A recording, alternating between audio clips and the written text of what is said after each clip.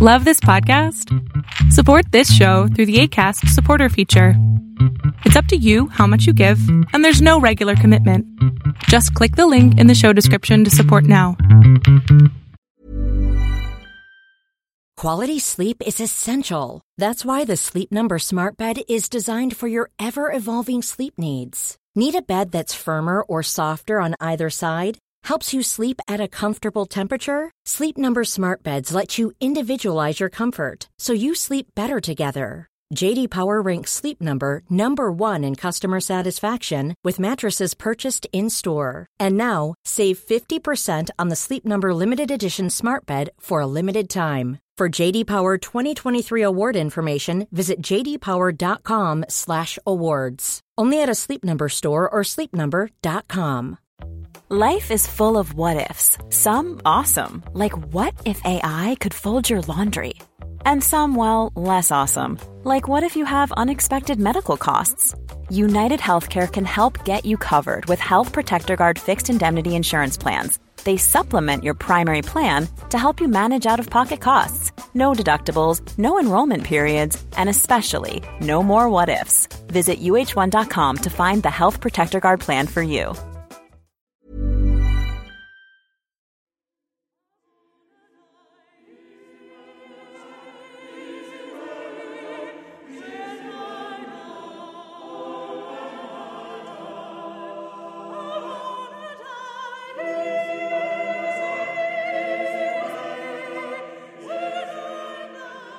Welcome to Tales to Terrify, part of the District of Wonders network. Featuring Starship Sofa and far-fetched fables, everyone has a story in the District of Wonders. Come and find yours.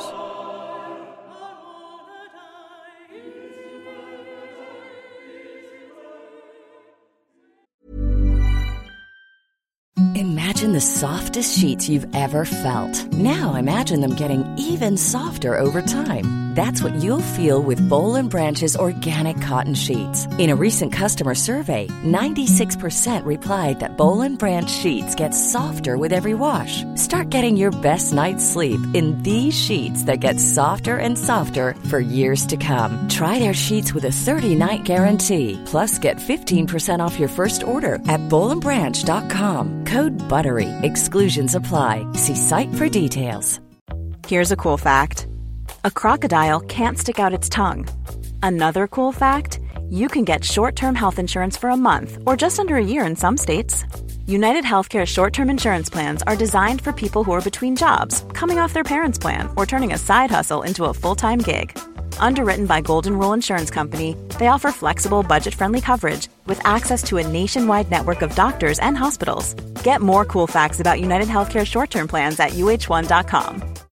Millions of people have lost weight with personalized plans from Noom. Like Evan, who can't stand salads and still lost 50 pounds. Salads generally for most people are the easy button, right? For me, that wasn't an option. I never really was a salad guy. That's just not who I am. But Noom worked for me. Get your personalized plan today at Noom.com. Real Noom user compensated to provide their story. In 4 weeks, the typical Noom user can expect to lose 1 to 2 pounds per week. Individual results may vary. Good evening, children of the night. During the time that I've been the host of Tales to Terrify, it has been predominantly a labor of love. Compensation or perks have been few and far between. Added to that very short list of bonuses I've received from this podcast, right behind the time that Blue Apron sent me a bunch of food for doing an ad for them, is a novel from J.D. Buffington. He sent me a gratis copy of his book, In the House of In-Between, and I warned him that if I didn't care for it or didn't think that any of Tales to Terrify's listeners would really find it up their alley, that I wouldn't mention it at all. He graciously understood those terms. Well, children of the night, I enjoyed it quite a bit, and I'm happy to be able to shine a bit of a spotlight on a listener's work. I'll tell you a bit about it and think of a few things to point out that I really did enjoy without spoiling the story. In the House of In-Between is a haunted house story. Early on, it is introduced that there is a possible scientific explanation for the mysteries of the house and perhaps other hauntings, But the author doesn't bog down the story by trying to show off how his invented quantum particle works with string theory or anything like that. Just enough for you to get where this is going. As a result of this take on things, it does give a different take on an otherwise traditional haunted house story. The story also has a variety of vantage points and slices of time in which it jumps around a bit. I have taken on a few books that move from first-person perspective to first-person perspective or shift around in time, leaving me lost, confused as to what I'm supposed to be understanding. I found none of that disorientation as I read through this. The thing that I appreciated in the book is that the haunted house doesn't really feel like the active horror of the book, instead more of the setting. The horrific elements seem to be the mental or emotional damage of the characters that are either caused by, or more frequently exacerbated, by the strange happenings in the house. I'm not quite sure how to articulate this, but there is a rather minor character in the book in which their emotional trauma is alleviated by the haunt. Yes, alleviated, and I'm not sure if I've ever read that done in a ghost story before. Thank you, JD, for sharing your story with me. And Children of the Night, check it out. I think you'll find it an enjoyable read. Links will be in the show notes. Let's hear some fiction. Nate Southard is the author of Porcelain, Bad Dogs, Will the Sun Ever Come Out Again, Red Sky, Lights Out, Just Like Hell. When he isn't writing scary stories, he's probably cooking, usually Thai food or fried chicken, both favorites of mine as well. He loves fried chicken. Nate lives in Austin, Texas. Listen with me to Nate Southard's In the Middle of Poplar Street, originally appearing in Dead Set, April 2010 from 23 Hours Publishing.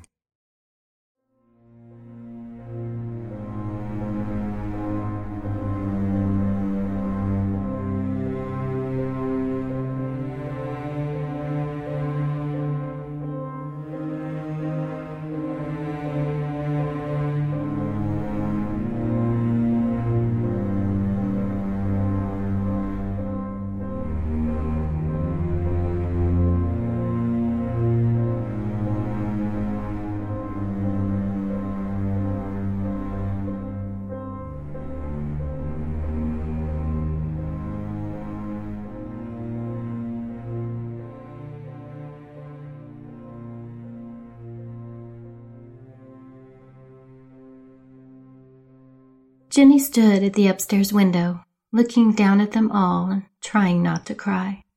She had burst into tears several times in the past, and her mother always scolded her for it, telling her the thing in the street didn't deserve her sadness. Jenny couldn't help it, though. The people were just so mean to the thing in the street. People had different names for the thing they'd staked to Poplar Street with pieces of metal rebar. At first, the people on the news had called them reanimated. Later, most people decided they were called undead. More than once, Jenny had heard the church people on TV call them demons. She knew there used to be a lot of them, with people running around and saying the end of the world had come. But then the people took care of most of the reanimated, or undead, or whatever. And now only a few remained here and there.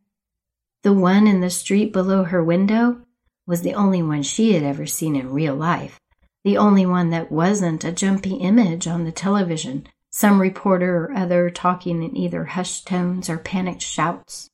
Most of the time, she couldn't even see the thing in the middle of Poplar Street through the mass of people standing around it. Jenny watched as the people laughed and pointed. A man in greasy coveralls was kicking the creature, laying into it with his boots and waving for the crowd to cheer him on. A man with thin silver hair patted him on the back, and a couple of teenage girls giggled in horrified amusement at the spectacle. Jenny decided she would never giggle when she became a teenager. That was something mean girls did, and she didn't want to be a mean girl. She didn't know why everybody thought picking on the thing was so much fun.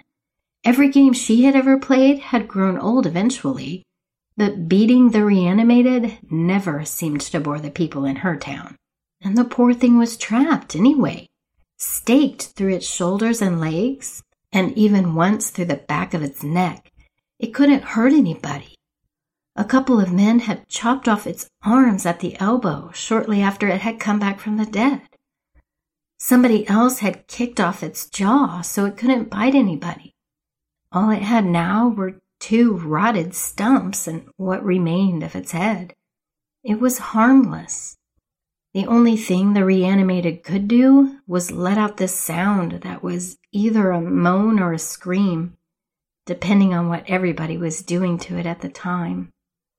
Without its jaw, the thing just wailed in this weak, ugly way that made Jenny think of a dump truck groaning to a stop. Jenny pressed her hand to the glass, feeling the tears well up in her eyes. Staring through a haze of sadness, she hoped her mom didn't catch her. She'd probably get a lecture for watching the people again, and she really hated it when her mom lectured her. There was always a lot of, "you don't know any betters," and "it's for your own goods," and Jenny just wasn't in the mood for that. Maybe she should leave the window. She knew it was the easiest thing. It was a sure way to keep from getting caught, but she just couldn't understand why the people did what they did. And she hoped that if she kept watching, she could maybe make some kind of sense out of it. Not that she'd made any sense of it yet. The man in the coveralls was peeing on the reanimated now. Jenny couldn't see him do it, not really, but she could tell from the way he was standing and the way the whole crowd was laughing like they heard a really funny joke. She could imagine the creature's reaction, the way it might wave around what was left of its arms as it tried to keep the pee from hitting its face. She felt so sorry for it. She didn't even know if it had feelings anymore, but she still felt sorry. At least they weren't using the fire hose. The people did that sometimes. Their small town only had what Mom called a volunteer fire department. And every once in a while, one of the firemen would bring down a hose from the station.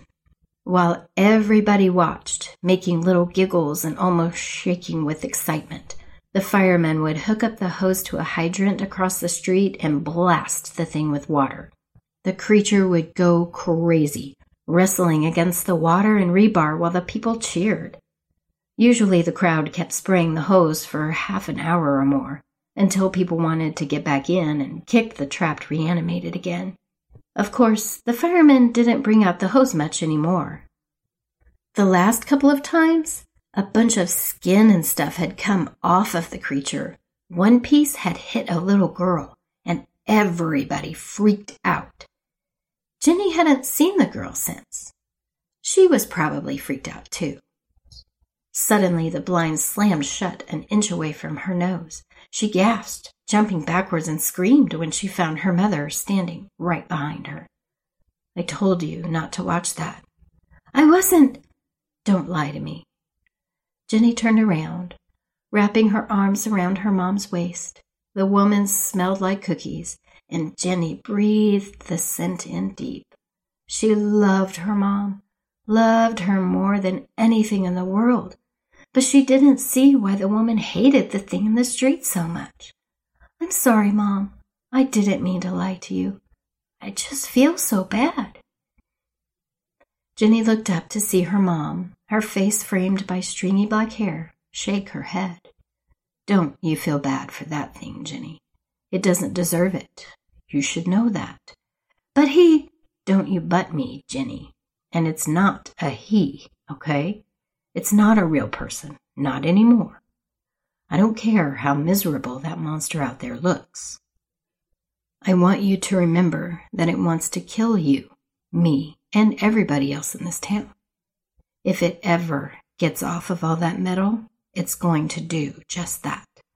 "Then why don't the people just kill it?" Her mom turned away then, looking around the room, examining the walls, and doing her best to keep her eyes hidden. When she finally spoke, Jenny thought her voice sounded weird, a little bit softer than usual. "Jenny, you know how the reanimated people used to be real people, right?" "Yeah." "Well, the real people in this town went through a lot of trouble because of the reanimated. Remember that thing that happened at the school? Well, that truck driver was probably trying to get away from a bunch of those monsters, and that's why he crashed. A lot of people were killed by the ones who came back, not just here, but all over. And the real people were very afraid for a very long time. In a lot of ways, they're still scared, and sometimes scared people get mad. But there's not really anything to be afraid of anymore, Mom. Most of the dead people are gone. Jenny's mom smiled. I know, honey. But people don't stop being scared right away. It takes time. But why do they get angry? Scared people get angry because they don't like being afraid. And they think it's somebody else's fault that they were so scared in the first place. That's why they do stuff like what they're doing down in the street. It's because they hate that they're so scared, and they want to feel like they've made it all even. I guess they just need to convince themselves they're in control again. She breathed in her mom's scent, trying to make sense of what she had said. Yeah, people were afraid. She had been afraid too, but the dead people were mostly gone now. There wasn't any reason to be scared anymore. Sometimes people just didn't make any sense. You understand, honey? Jenny looked up at her mom. She smiled and hugged her tight around the waist. I do, Mom. I'm sorry. It was the first time she could ever remember lying. So, her mother said, what do you want for dinner? Jenny pretended to think it over. Cheeseburgers. I don't have any hamburger thawed out. We can have some tomorrow if you want. Is that okay? Sure. Can we have spaghetti tonight? Yeah. Good. Let's have spaghetti. Mom smiled. Okay. And I'll set some hamburger in the fridge to thaw. Thanks, Mom, Jenny said as she hugged her mother again. I love you. I love you too, honey. Her mom walked to the door, turning back to give Jenny a sad smile. Stay away from the window, okay? I don't want you upsetting yourself. She nodded, gave her mom a thumbs up. As she made the gesture, she realized how stupid it looked, how silly. Mom left the room. A second later, Jenny turned to peer through the blinds. Jenny pretended to sleep, the covers pulled up to her chin and her cheek against the pillow, until the noises from the street disappeared and all she could hear was her mother's soft snoring. She waited a while longer, her eyes roaming the bedroom, and then climbed out of bed. The hardwood floor was cold beneath her feet, but she tried to ignore it. The air outside would be colder, the pavement ice against her soles. But she couldn't risk putting on her shoes or coat. Any unnecessary noise might wake up her mother, and then she'd have some explaining to do. She crossed the hall and stepped to the window, pulling back the blinds the slightest bit. Poplar Street stood dark and empty, the way she had expected to find it. Squinting through the night's shadows, she could make out the sickening garden of rebar, the twisting figure it pinned to the pavement. The people always left the reanimated alone at night, and they never bothered leaving a guard either. They knew it was harmless. Without its arms or jaw, it was just a thing, a punching bag or something more pitiful. Jenny shook her head, thinking about the people, and then stepped away from the window. She made it to the kitchen without creaking any of the floorboards and pulled the refrigerator open as quietly as she could, her hand darting inside to shut off the interior light. Heart thumping behind her ribs, she paused to listen to the house, remaining still until she decided her mother was still asleep. The hamburger sat on the bottom shelf, still wrapped in plastic. Jenny removed it from the fridge and tucked it under her arm, closing the door behind her. Almost done. The other item she needed was under the sink. She remembered last seeing it on the right-hand side, and she hoped Mom hadn't moved it. Searching under the sink would be so loud it might wake the entire neighborhood, not just her mother. Luckily, her fingers closed around the object right away. She breathed a sigh of relief, and her heart calmed the slightest bit. Moving slowly, careful to keep the hinges from squealing, she opened the back door and left the house. The winter air slashed at her as she rounded the house and stepped onto the cold concrete of Poplar Street. The dead person staked to the street like some kind of weird science project looked up, sensing her approach, and moaned. "Quiet," Jenny said. "You have to be quiet or I'll get caught." The reanimated didn't understand. It continued to groan, the sound both ominous and pathetic as she stepped closer. She finally stood over the creature. It could only wheeze in excitement, staring up at her and the objects in her hands. Without a word, she set one of the objects down so she could unwrap the hamburger. The reanimated dead man caught the scent of blood and meat and began to thrash against its metal bounds. She placed the hamburger on the ground and then pushed it forward with her foot until it was within reach of the creature's ruined mouth. It looked up at her, eyes wide and glazed, yet somehow thankful. Then it dove into the meat. It worked with its dead tongue, doing its best to lap up the raw beef, and paused only to groan in pleasure before returning to its meal. Jenny watched it eat, and she wondered what it might have looked like when it was alive. She could tell it had been a man. Maybe he had been handsome, or maybe ugly. What about the man's family? Had he been married? Had kids? Maybe a little girl around her age? Nobody in town seemed to care. They just used the thing in the street as something to beat on and torture. Did it really make them feel safer? How could it?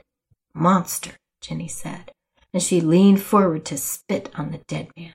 The glob of saliva struck the back of the thing's head and began to trickle down its ruined scalp. Jenny expected the thing to look up at her or try to shrink away or something. Anything. But the reanimated didn't do a thing but work at the hamburger, its moans growing louder as it managed to eat more and more. She drew in a deep breath and held it. The smell of hamburger mixed with the clean, empty smell of winter, but beneath it all, a rotten smell lingered. And she knew it was the miserable thing staked to the pavement. Disgusting. Baring her teeth, her face morphing into an angry sneer, she picked up the other object and stepped forward. Slowly, she raised the hammer over her head, her fingers curling tighter and tighter. The reanimated continued to ignore her, not noticing the growl in her throat or even her presence until she swung the hammer as hard as her arms allowed, slamming the metal against the creature's shoulder. A screech split the quiet night as the reanimated's head arched away from the pavement, flesh and bones scraping against rebar. Jenny caught a scream in her throat as terror burst up from her stomach and lungs. She scrambled away from the thing, making a trio of hurried steps across the pavement before her ankles twisted and she landed hard on her bottom. Then she scurried like a crab, forgetting the hammer, until she reached the sidewalk and the grass beyond. Its moans chased her, and soon she began crying, wiping at her eyes as she drew her knees up under her chin. "I'm sorry," she whispered. I'm sorry. Shivering, she watched the reanimated and waited. It continued to groan its pain into the street for several long moments, and she watched the houses for any lights flicking on or doors opening. No one appeared to notice, however, and after a few minutes, the reanimated returned to the package of hamburger. The night filled with slopping sounds and groans of pleasure. Slowly, Jenny returned to her feet and started across the street. She stopped long enough to retrieve the hammer from where she had dropped it, and then a few more steps took her to the reanimated. "I'm sorry," she told it again. It ignored her, instead concentrating on the last few clumps of raw beef. "I don't know who you were," she said. "You probably don't deserve this, though." Jenny raised the hammer over her head once more. She eyed a spot on the back of the reanimated skull. The wind picked up, and Jenny held her breath.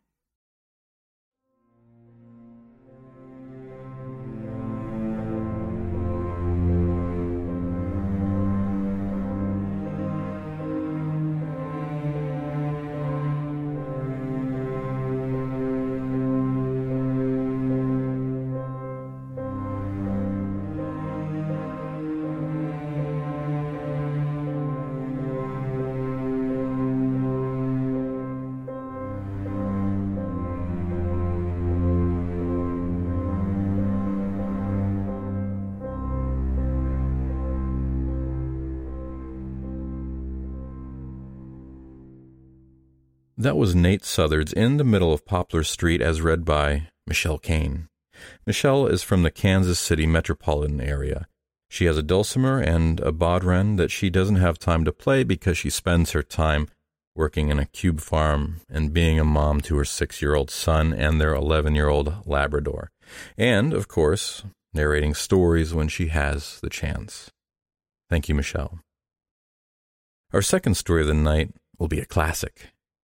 W. Jacobs is now remembered for his macabre tale, The Monkey's Paw, published 1902 in the collection of short stories, The Lady of the Barge, which we'll be hearing this evening. However, the majority of his output was humorous in tone. His favorite subjects were marine life, men who go down to the sea in ships of moderate tonnage, said Punch, reviewing his first collection of stories, Many Cargoes, which achieved great popular success in the publication in 1896. Michael Sadleir described Jacobs' fiction thus. He wrote stories of 3 kinds, describing the misadventures of sailor men ashore, celebrating the artful dodger of a slow-witted village, and tales of the macabre. Many Cargoes was followed by the novel The Skipper's Wooing in 1897 and another collection of short stories, Sea Urchins, 1898, set the seal on his popularity. Among his other titles are Captains All, Sailors' Knots, and Night Watches. The tale of the last reflects the popularity of perhaps his most enduring character, the night watchman, on the wharf in Wapping, recounting the preposterous adventures of his acquaintance Ginger Dick, Sam Small, and Peter Russet. These 3 characters, pockets full after a long voyage, would take lodgings together, determined to enjoy a long spell ashore. But the crafty inhabitants of Dockland, London, would soon relieve them of their funds, assisted by the sailors' own fecklessness and credulity. Jacob showed a delicacy of touch in his use of the coarse vernacular of the East End of London, which attracted the respect of such writers as P.G. Wodehouse, who mentions Jacobs in his autobiographical work Bring on the Girls, written with Guy Bolton, published in 1954.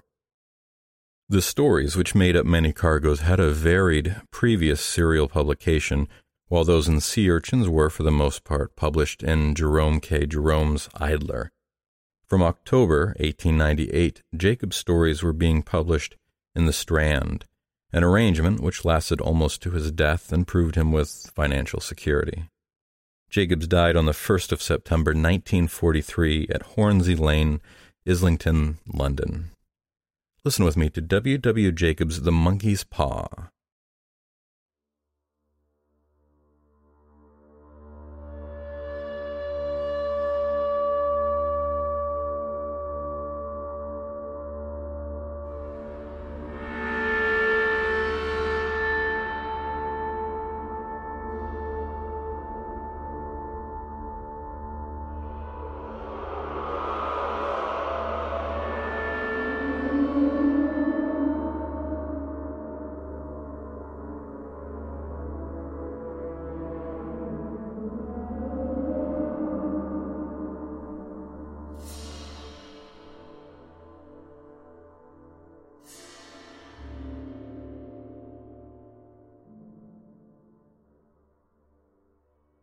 One.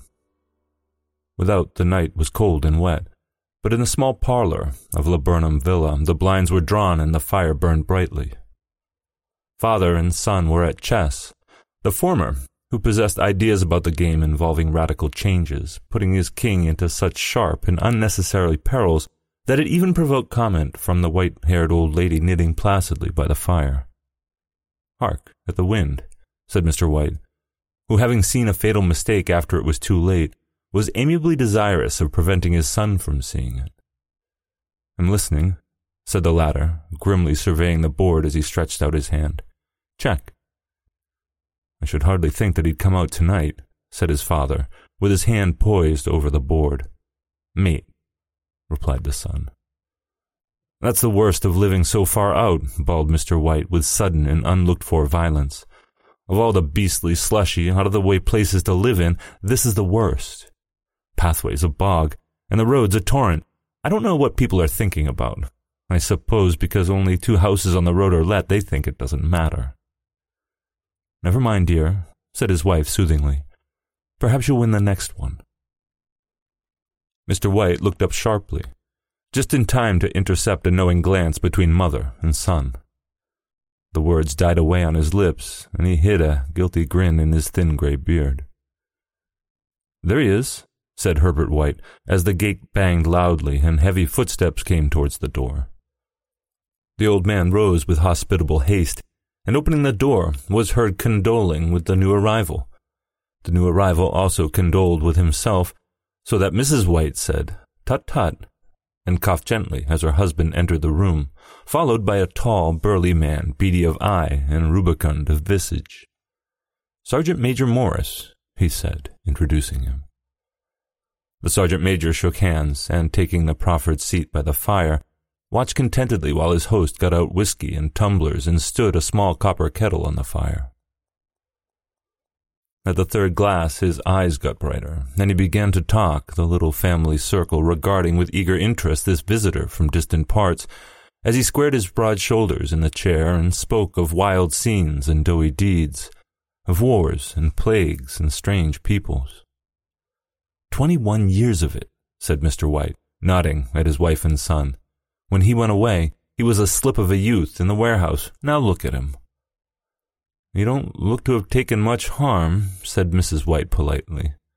"I'd like to go to India myself," said the old man, "just to look around a bit, you know." "Better where you are," said the sergeant major, shaking his head. He put down the empty glass and, sighing softly, shook it again.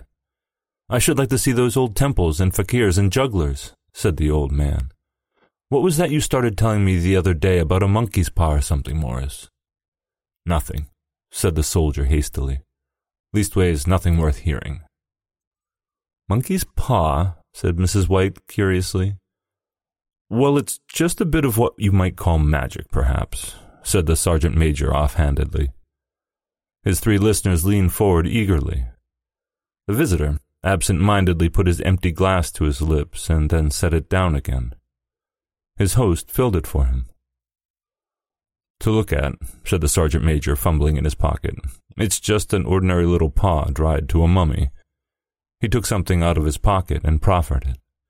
Mrs. White drew back with a grimace, but her son, taking it, examined it curiously.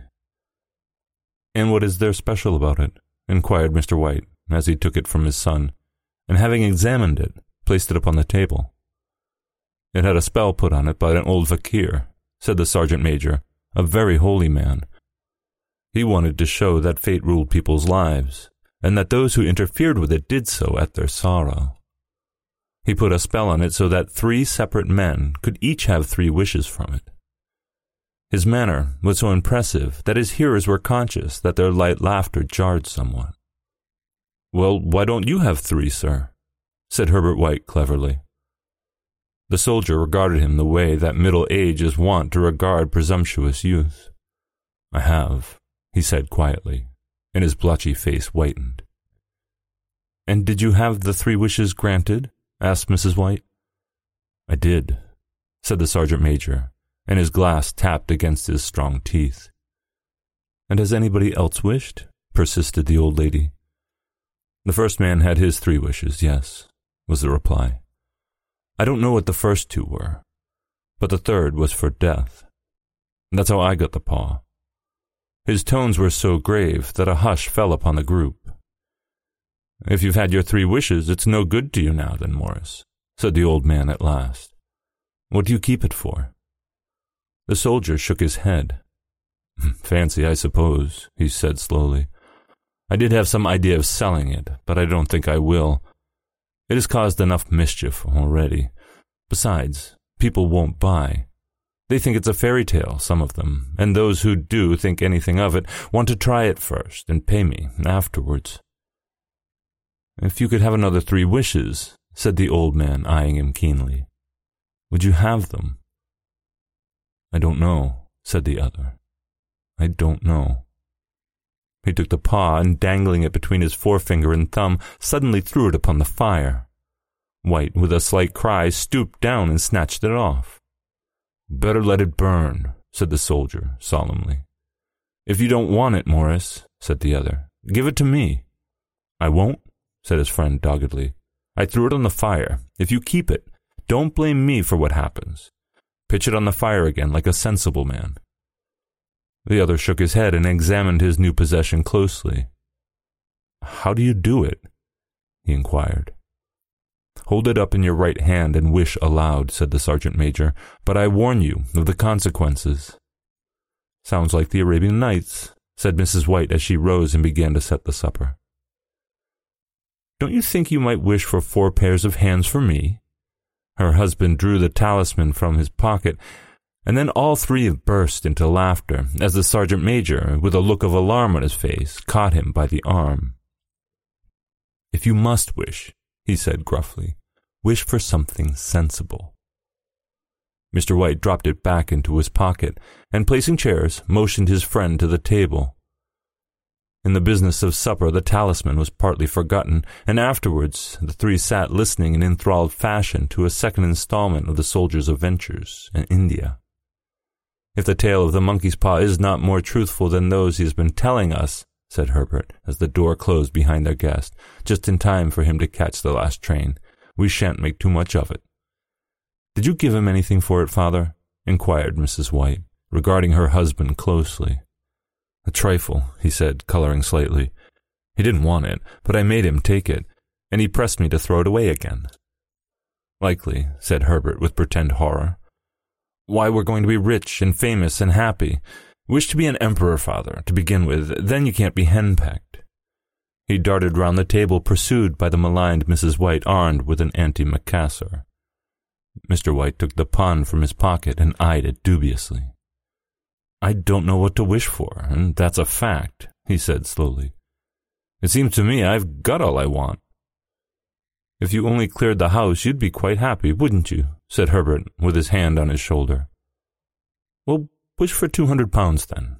That'll just do it. His father, smiling shamefacedly at his own credulity, held up the talisman, as his son, with a solemn face somewhat marred by a wink at his mother, sat down at the piano and struck a few impressive chords.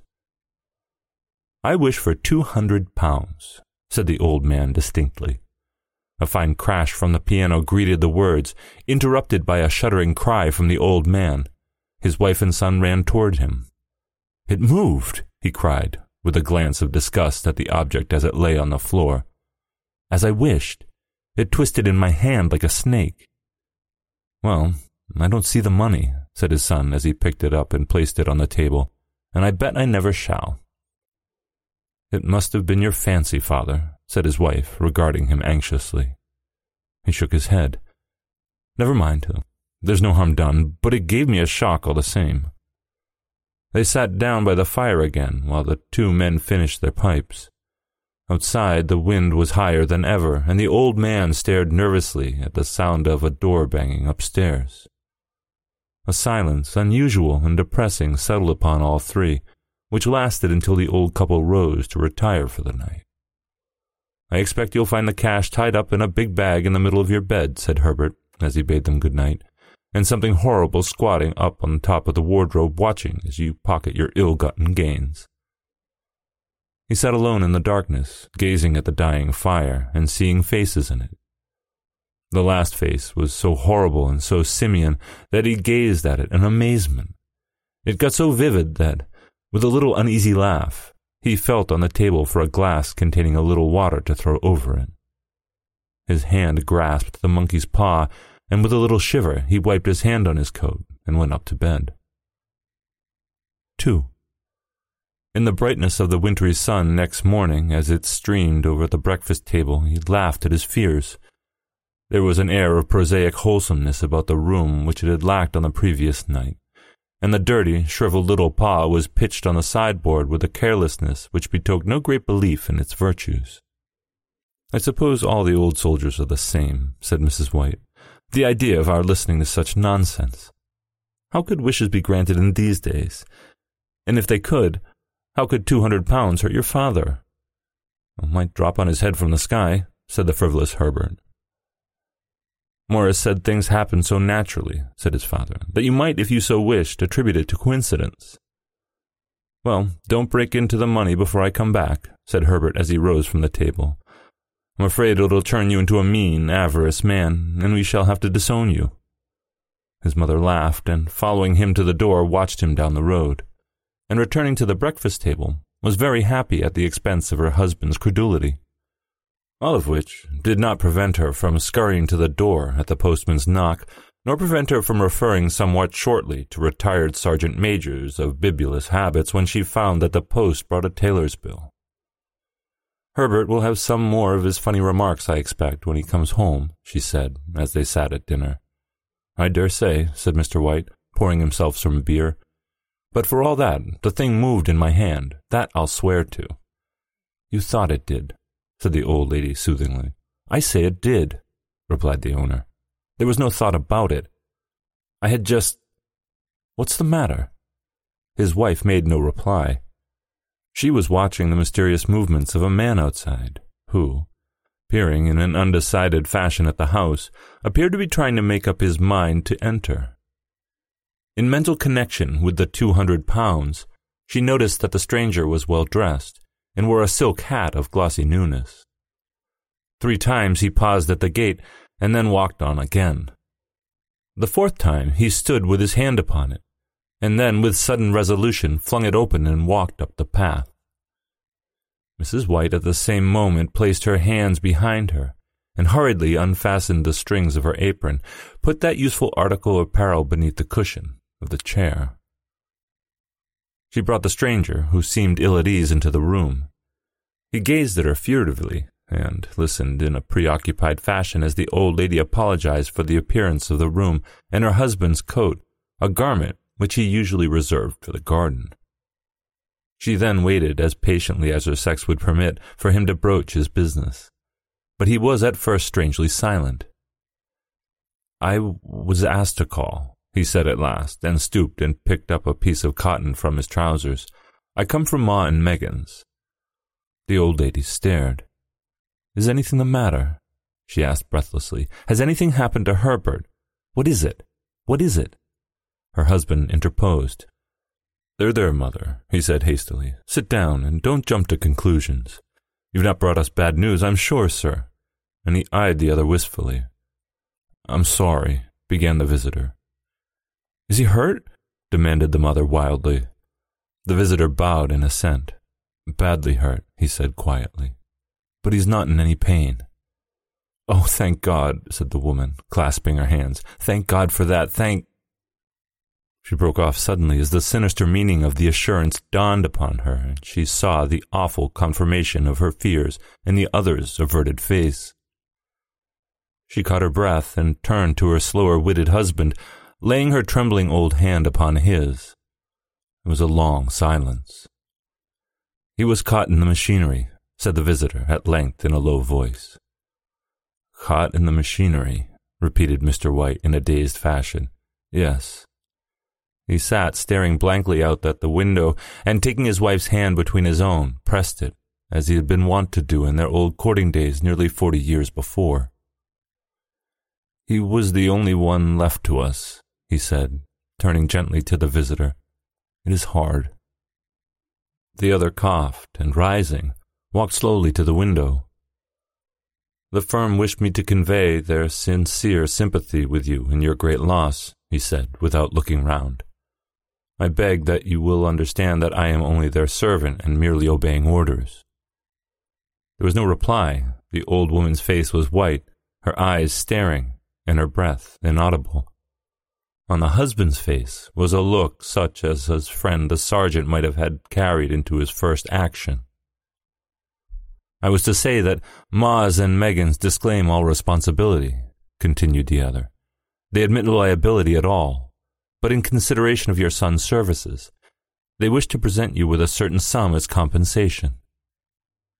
Mr. White dropped his wife's hand, and rising to his feet, gazed with a look of horror at his visitor.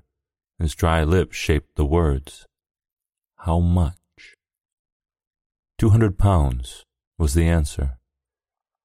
Unconscious of his wife's shriek, the old man smiled faintly, put out his hands like a sightless man, and dropped, a senseless heap, to the floor. 3. In the new huge cemetery, some 2 miles distant, the old people buried their dead, and came back to a house steeped in shadow and silence. It was all over so quickly that at first they could hardly realize it, and remained in a state of expectation, as though of something else to happen, something else which was to lighten this load, too heavy for old hearts to bear. But the days passed, and expectation gave place to resignation, the hopeless resignation of the old, sometimes miscalled apathy. Sometimes they hardly exchanged a word, for now they had nothing to talk about, and their days were long to weariness. It was but a week after that the old man, waking suddenly in the night, stretched out his hand and found himself alone. The room was in darkness, and the sound of subdued weeping came from the window. He raised himself in bed and listened. "Come back," he said tenderly. "You will be cold." "It's colder for my son," said the old woman, and wept afresh. The sound of her sobs died away on his ears.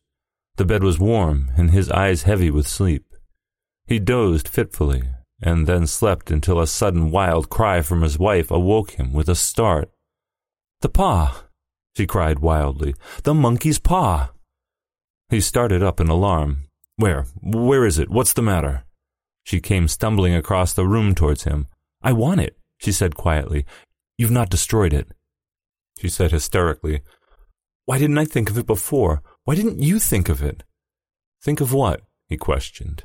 "The 2 other wishes," she replied rapidly. "We've only had one." "Was that not enough?" he demanded fiercely. "No," she cried triumphantly. "We'll have one more. Go down and get it quickly, and wish our boy alive again." The man sat up in bed and flung the bedclothes from his quaking limbs. "Good God, are you mad?" he cried, aghast. "Get it," she panted. "Get it quickly, and wish, oh, my boy, my boy." Her husband struck a match and lit the candle. "Get back to bed," he said unsteadily. "You don't know what you're saying." "We had the first wish granted," the old woman said feverishly. "Why not the second?" "A coincidence," stammered the old man. "Go and get it and wish," cried his wife, quivering with excitement. The old man turned and regarded her, and his voice shook. "He's been dead 10 days, and besides, I would not tell you else, but I could only recognize him by his clothing. He was too terrible for you to see then. How now?"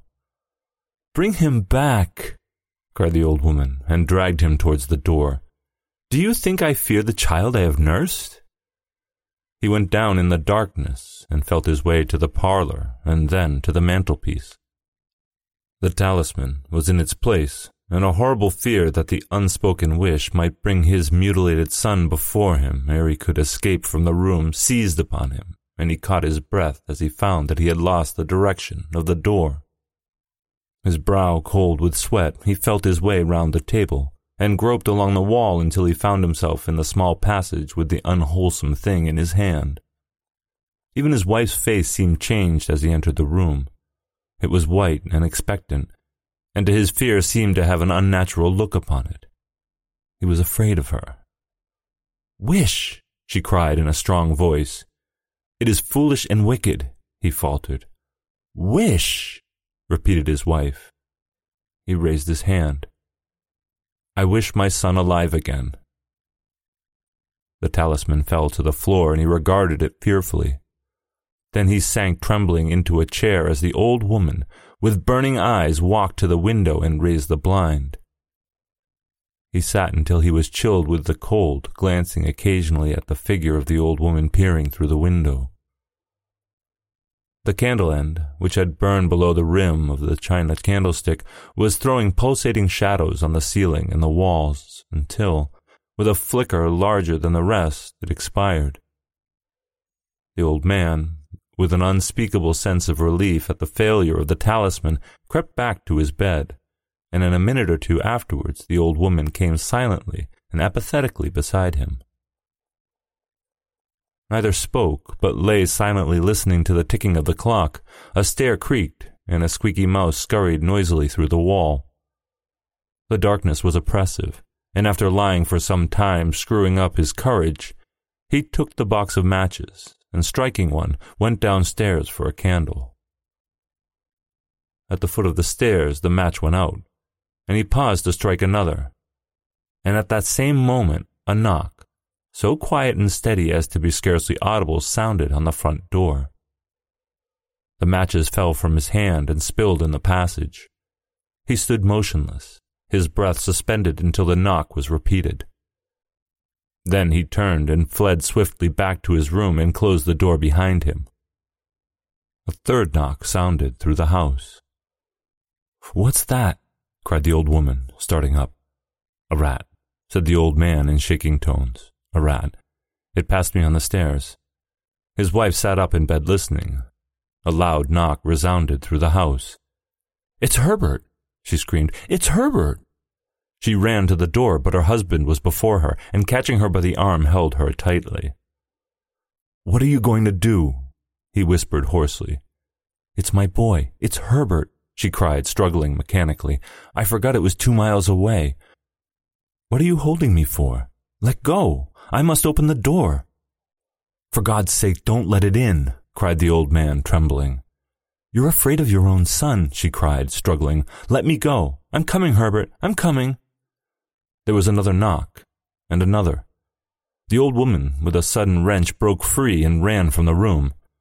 Her husband followed to the landing and called after her appealingly as she hurried downstairs. He heard the chain rattle back and the bottom bolt drawn slowly and stiffly from the socket. Then the old woman's voice, strained and panting. "The bolt," she cried loudly. "Come down, I can't reach it." But her husband was on his hands and knees groping wildly on the floor in search of the paw. If he could only find it before the thing outside got in. A perfect fusillade of knocks reverberated through the house, and he heard the scraping of a chair as his wife put it down in the passage against the door. He heard the creaking of the bolt as it came slowly back, and at the same moment he found the monkey's paw and frantically breathed his third and last wish. The knock ceased suddenly, although the echoes of it were still in the house. He heard the chair draw back, and the door opened. A cold wind rushed up the staircase, and a long, loud wail of disappointment and misery from his wife gave him courage to run down to her side, and then to the gate beyond. The street lamp flickering opposite shone on a quiet and deserted road.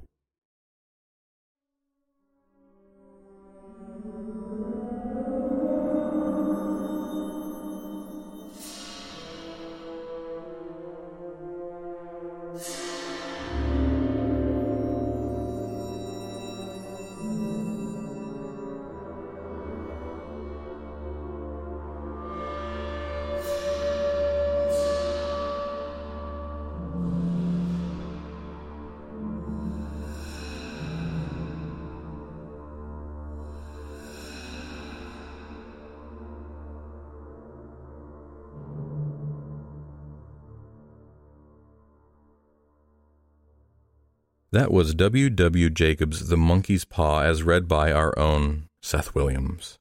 Seth Williams is a narrator and an associate editor right here at Tales to Terrify. He enjoys listening to fiction podcasts and audio drama. He also shares life with a husband, dog, and cat. Thank you, Seth. That'll be our show for the evening, Children of the Night. Visit our Patreon page in the links below, and don't forget to like us on Apple Podcasts. Our show was produced by our editors Scott Silk, Seth Williams, and Drew Sebastini. Website designed by Josh Lightsey and theme music by Diane Severson. Tales to Terrify is distributed under Creative Commons Attribution, Non-Commercial, No Derivatives 4.0 license. Join us again next week for another episode of Tales to Terrify. This presentation has been brought to you by the District of Wonders Network, dedicated to podcasting the finest genre fiction. You can learn more about the District of Wonders and their many literary productions at their website, www.districtofwonders.com. Thank you for listening.